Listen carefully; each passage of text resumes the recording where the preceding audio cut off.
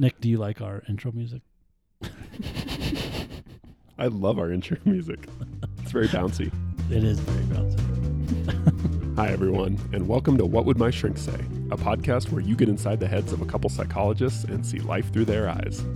You'll never be the same. Todd. Yes, sir. What's the best thing you've learned from a client that surprised you? I like this question because I do think as a therapist, you learn a lot from your clients in lots of different ways. But when I first heard this question, I thought about clients that I admired a lot. And then kind of thought about, well, why is it that I admire them? What is it about our work together or their personality or whatever that I found appealing, you know? Mm-hmm.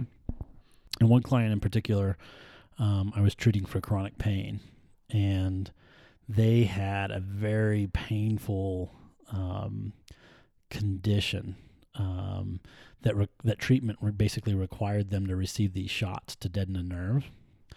But the shots the location of the shot and the size of the needle were really problematic. It was basically through their groin area, kind of back up into the buttocks area, but it came through the groin, and it was a really long needle. And they would have to go in and get this needle inserted, and then this nerve would be found and located by the doctor, and then this nerve would be deadened. And as they described this process, and I talked to the doctor that was administering the process to see if we could refine how it was being done. I was constantly with that look that you have now on your face. Yeah, cringing and like, oh my gosh. But through the course of our work together, what I quickly found was that although this client really did experience a really intense amount of pain with this procedure, they were incredibly grateful for it. You know, because once the procedure was done, they kind of got their life back in a way. The pain wasn't as significant, and they could walk and go do the things that they really enjoyed doing. And so quickly the lesson of, you know, being willing and at times maybe even subjecting yourself to intense pain has a payoff, and that you can be grateful for that process at times. You don't have to lament it, because every time the schedule came up when this shot would come, I would have a reaction. You know, I'd come into the session going, oh, I just want to help them. But they, in a way, were like, hey, I get to go do that. You know, I'm going to feel better. And I was just always kind of in awe of like, wow, you're not, you know, terrified, and you're not, you know, mad at the world for, you know, or the universe or whatever. Did you guys ever talk about what allowed them to do that? Like, how did they do? Like, I think if you see an example like that, I would think like, gosh, how can I use this to help other clients and similar? Like, what are they doing differently that helps them have that kind of attitude? You know, it really came down to their perception of like, you know, you can lament this thing, and we talked about this a lot. You can lament this thing, you can do that, but what's your experience going to be like? You know, as you go into that session with your doctor or that procedure, you know, and they would often just say, you know, I prefer to just be, you know, happy about this and to focus on how I'm going to feel afterwards rather than the procedure itself. And they just had this perception of the procedure itself as a good thing rather than dwelling kind of on the pain that was associated with this procedure. Yeah. There's one of my favorite books is it's called Wrapped, R-A-P-T. It's by a woman named Winifred Gallagher. I just read it pretty recently, but she's a journalist, and she got a pretty advanced diagnosis of a pretty advanced stage cancer diagnosis.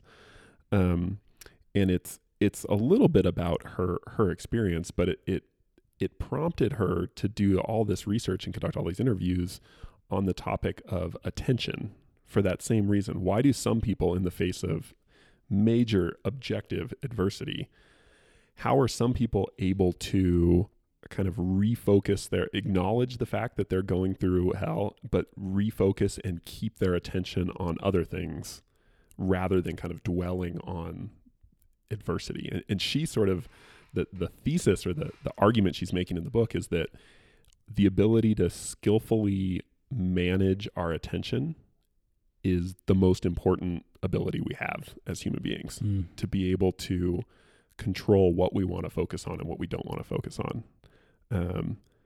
And that, so it sounds like this client is a good example of that, of really having practiced that skill of saying, I could easily focus and lament this awful thing, objectively awful thing, but they found a way to keep their attention on other things, like gratitude for the fact that there was a procedure at all that could help them. Right. Well, and this client was definitely aware of the pain. Right. Didn't sugarcoat it. I mean, we did have lots of discussions about what this was like for them.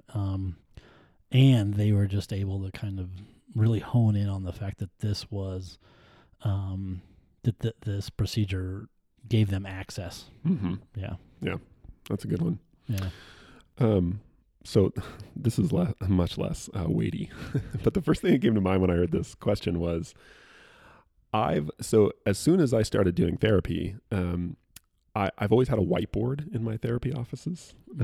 My first one, way back in the beginning of grad school, happened to have one, and I just started using it all the time. I'll talk a little bit more about how I use it, but ever since then, if I had an office that didn't have a whiteboard, I fought tooth and nail to get myself a whiteboard. Mm-hmm. At one point, I even bought my own because I had to have a whiteboard. Yeah. And it's because therapy often involves talking through either complicated ideas or situations that have a lot of moving parts, that are a lot of factors and just a lot of pieces and variables. Sure. And personally, I just have a really hard time keeping everything straight in my mind.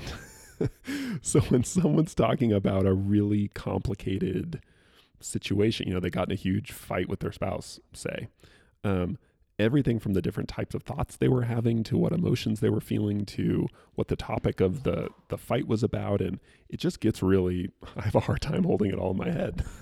So I have to go kind of write it all. Sometimes I'll go write it out. Like, this happened, and then there were these kind of thoughts and these emotions were going on. And honestly, it started off mostly just for myself. Like, I kind of needed to do this. And I always felt kind of insecure about that early on. Like, it felt like kind of a crutch. And the way I was trained in grad school, that was kind of discouraged or looked down upon, like using a whiteboard in therapy. But as I started doing more and more therapy full time, I started getting lots of comments from clients that they really appreciated that, and that it was really helpful to them to see stuff written out. And so what I learned was that not only is that helpful to me, but it's really helpful to clients and really helpful to I've never had a complaint about it. And I sometimes ask, like, I'll check in with people to see, like, am I doing this too much? Is this distracting, or I've never had a complaint, and I frequently have positive comments about it. And so that's been really surprising to me to learn that clients really like that. So I don't know. Do you use the whiteboard much? All the time. Yeah. Okay. Yeah. I also think sometimes to an annoying degree. Yeah. But one thing I do usually is that once I'm kind of honing in on a client's pattern, and I feel fairly confident that I know what's going on, I'll have them use the whiteboard. Yeah. I often, will ask them, you draw the model now. Right. And I think there's where I've gotten more feedback about, like, I'm glad that I'm doing this because it's also kind of teaching me at the same time. And it's different. I mean, it's a pretty simple process that I use, I think, but clients will often say, like, oh, when you made me get up here and do it, it was a little bit unnerving because it wasn't as easy as I just watched you do it for a while, and I was like, oh yeah, I got it. And but it definitely, I think, is a teaching tool as well when they're able to kind of draw their own pattern out and kind of examine it from that kind of 10,000 foot view. So in addition to a teaching tool, I think it's also it's a form of reflection and validation, which are two core skills in therapy. Like they're the two, intro to being a therapist. The two of the skills you learn right off the bat is you need to be able to kind of reflect back to people what they're saying so that you're on the same page, and also just to validate how people are feeling without going right to teaching or problem solving or something like that. And so often we're taught to do that verbally. Right. You literally reflect back via your voice.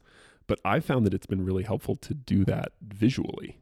Right. That it can be like another layer of understanding. It can show your client therapeutically that you're understanding them, or at least that you're trying to understand them. Yeah.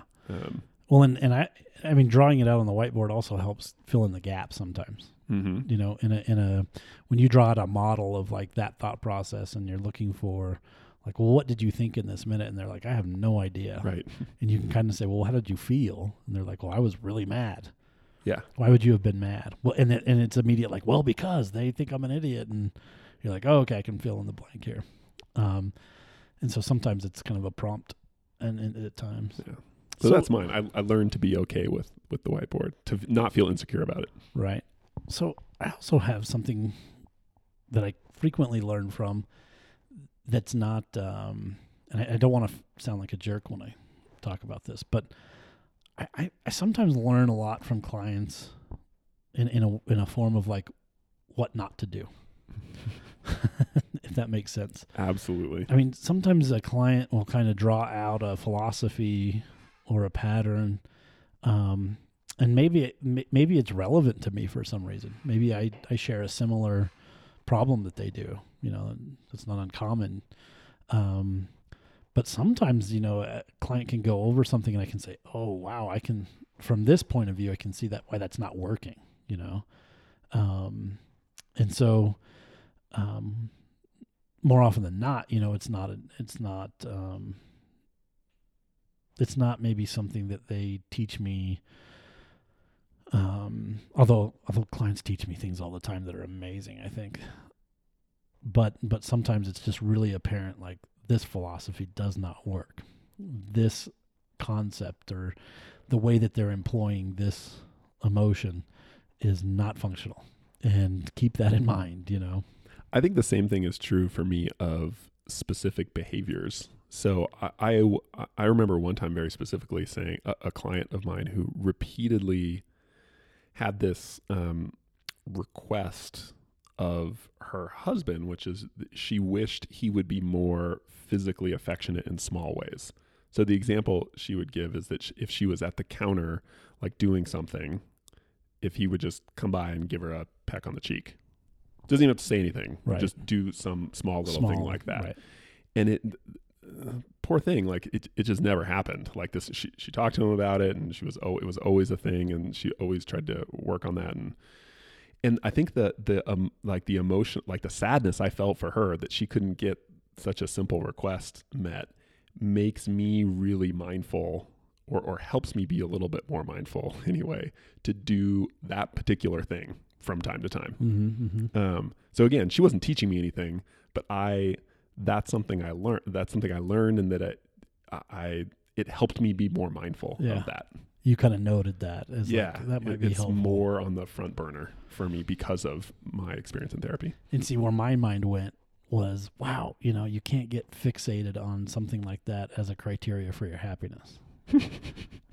Like if that's not happening in a relationship, then to really kind of fixate on that is like, I'm going to be really unhappy unless this happens.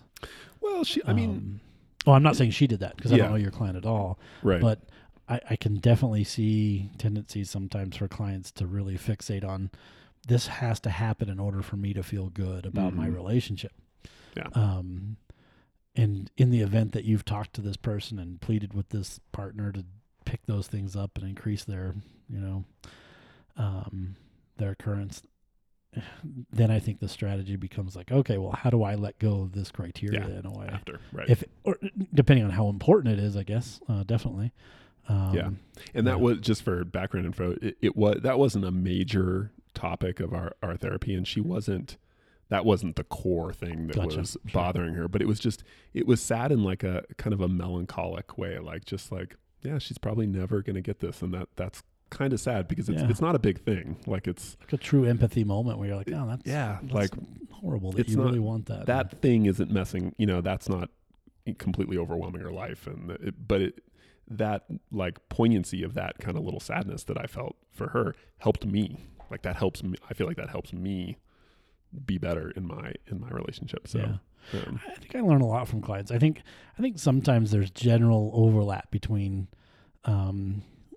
maybe my pattern and theirs. Maybe mine's not as severe, or maybe mine, but there's overlap, and I can definitely often kind of look to my clients and see like, well, how did they do that? And I often do that when my clients come in with like a success. I spend a lot of time saying, well, how did that happen? And let's really do an analysis and see all the moving parts and how that was successful.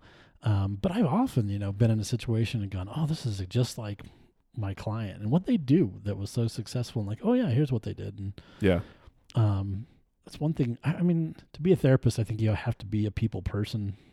Yeah, no, you don't have to. Obviously. sounds like you've interacted with a few therapists. Yeah.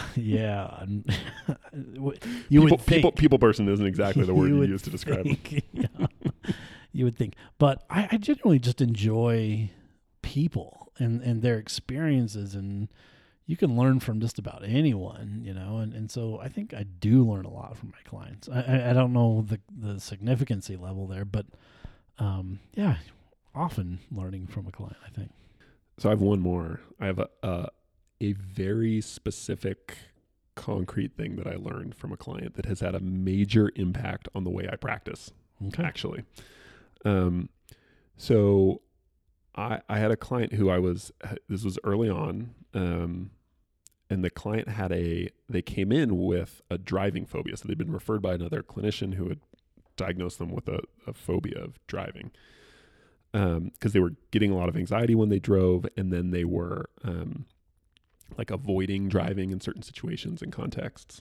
And as we were talking about this, one of the things that they pointed out, they said, it's not really driving that I'm afraid of. I'm not even afraid of crashing my car or like hurting anyone or doing anything bad. It's just whenever I start driving, I feel awful. Like I start getting really anxious whenever I start driving. Okay. So what this highlighted to me is that oftentimes what looks like a phobia, which is a fear, an irrational fear of a very specific thing, so spider phobia or fear of enclosed spaces or heights or driving theoretically. What looked like and had even been diagnosed as a fear of a specific thing, driving, wasn't actually fear of that thing. It was fear of how they were going to feel as a result of driving. So, and what that is panic disorder. So panic is when you have fear of your own anxiety response. Mm-hmm. So what was happening with this client is they were driving and driving had become a cue or a prompt for anxiety, and they would start to get, their heart would start racing, they'd start sweating, their breathing would get fast, they'd even start to feel a little bit lightheaded, common symptoms of higher levels of anxiety. And what they pointed out to me was that the thing they were actually afraid of was feeling that way, right? And how badly that felt, and maybe what would happen as a result of feeling that way. Mm-hmm. And driving was just a cue for that. Exactly. Mm. And what I've found, that distinction is super, super important because and I don't know what your experience with this is, but the vast majority of clients I see who either come in with a phobia diagnosis or think of themselves as having a phobia do not have a phobia. They're not afraid of specific things. They're afraid of how things make them feel. Mm. They're afraid of their own anxiety. Mm-hmm. So, and that's important because the way you treat panic effectively is often different than the way you treat phobias. Because in a phobia, you expose someone increasingly to the thing they're afraid of, spiders or whatnot. But in panic, often the most effective treatment is you expose them to those feelings of anxiety that they're most afraid of. Mm. And so that's a thing that I was not aware.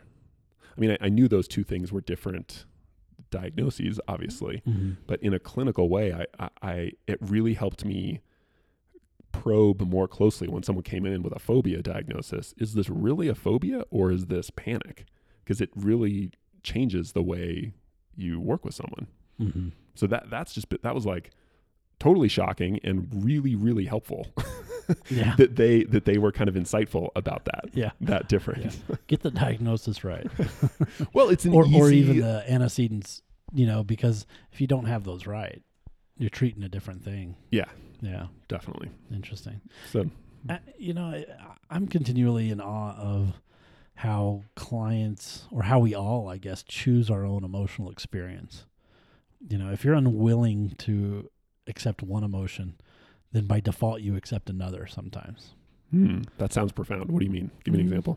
Well, if this client was like avoiding driving, he's like, I'm unwilling to accept anxiety or feel anxiety.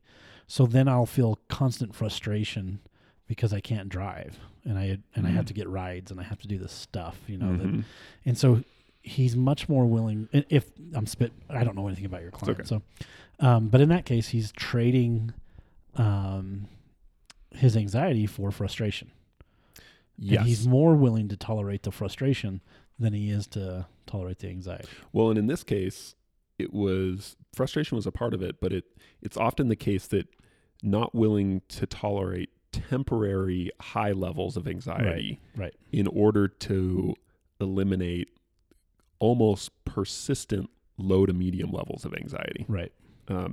So it's kind of a short-term, long-term thing. Well, and I have clients all the time, because you do anxiety, I do a lot of depression, but it's like, I'll have clients that will continually choose their frustration or sadness, let's say, for the feelings of somebody else. Like, I'm so allergic to feeling guilty that I will be continually frustrated and unhappy. I'll choose that experience over feeling guilty. So there's some action that they probably should take for their own well-being that they're not taking because they're worried that they're going to feel guilty. They might hurt somebody. Yeah, and then feel guilty about it. Yes, and so it's like and they're willing to be. So I'll endure frustration and suppress my own desires forever in order to not feel guilty. And so it's that's just something I'm always we should talk about this in another podcast maybe as a topic, but that's always it all boils down to that sometimes. Yeah. What trade-offs are you really making? What emotion are you trading and why? And are you sure you want to keep doing that? And sometimes even pointing that out to a client, like, you're trading this experience for this experience. And is that, I don't know, it's an interesting process.